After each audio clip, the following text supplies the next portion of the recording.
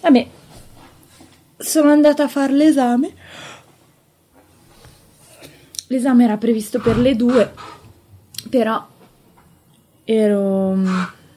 comunque io mi agito sempre per gli esami, quindi vado sempre lì un po' prima. Sono arrivata lì un'ora prima, insomma, non tanto poco, un po' tanto, e ho un po' ripassato e piano piano sono arrivati tutti gli studenti, finché non è arrivata vicino a me una ragazza che conoscevo e sono scoccate le 2, solo che non c'era ancora nessuno. Davvero? Ecco, se c'è una cosa che non sopporto sono i professori che arrivano in ritardo. Ma, cioè, se l'orario è previsto per le 2, perché uno non deve arrivare alle 2? Non è che sono le 8:30 del mattino o le 7:30 del mattino, sono le 2 del pomeriggio. Infatti non è presto. Vabbè, comunque ero il numero 11, c'erano 7 assistenti, la mia amica era il numero 7, è andata subito al primo turno di interrogazioni, ed è tornata indietro dopo circa un minuto perché mi sembra l'abbia bocciata. E ovviamente questa cosa mi ha messo tanta tranquillità. Infatti io già stavo pensando, adesso vado a fare l'esame, però tanto lo so che mi darà un voto basso e quindi non riuscirò dovrò rifarlo, insomma. Invece? E invece sono stata interrogata da 2, cioè per carità un esame difficile, sono stata interrogata da 2 contemporaneamente, che uno continuava a interrompermi, ma io dico, se mi fai una domanda, fammi parlare, ti sto rispondendo, ho magari un mio filo logico da seguire, se magari non ti dico una cosa nell'esatto momento in cui tu pensi che io debba dirtela, aspetta un attimo che magari te la dico dopo.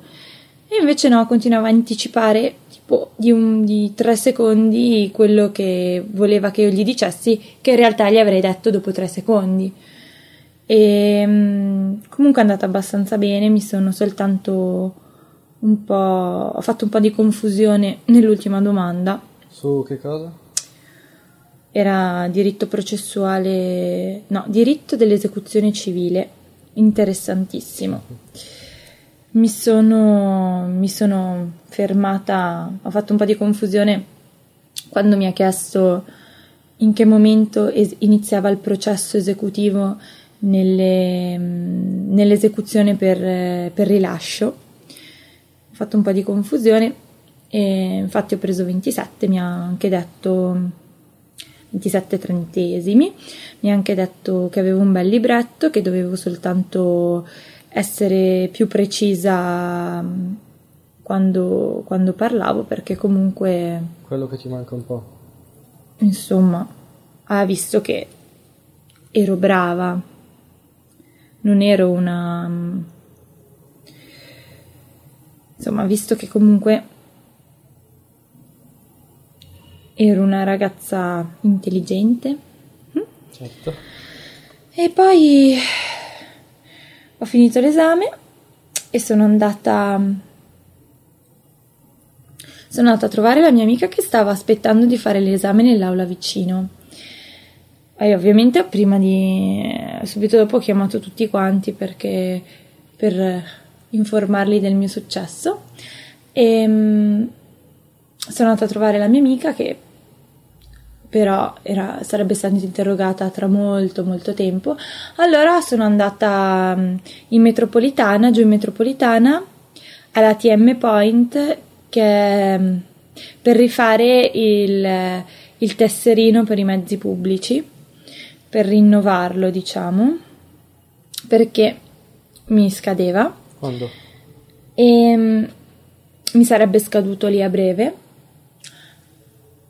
E ho dovuto aspettare nemmeno tantissimo, mezz'ora, anche perché stranamente non c'era tanta gente. Ormai siamo quasi a ottobre e i ragazzi che vanno alle superiori l'hanno già fatto a settembre, e mi ha rifatto la tessera praticamente identica, e poi sono andata un po' in giro a fare un giretto in centro. A fare un giretto in centro mi sono comprata un paio di bellissimi pantaloni molto comodi e poi ho incontrato la mia amica che ha preso anche lei 27, quindi era molto contenta. E adesso ho solo 2 giorni di vacanza perché poi rinizieranno le lezioni e l'ultimo semestre all'università, perché poi dovrò andare a lavorare.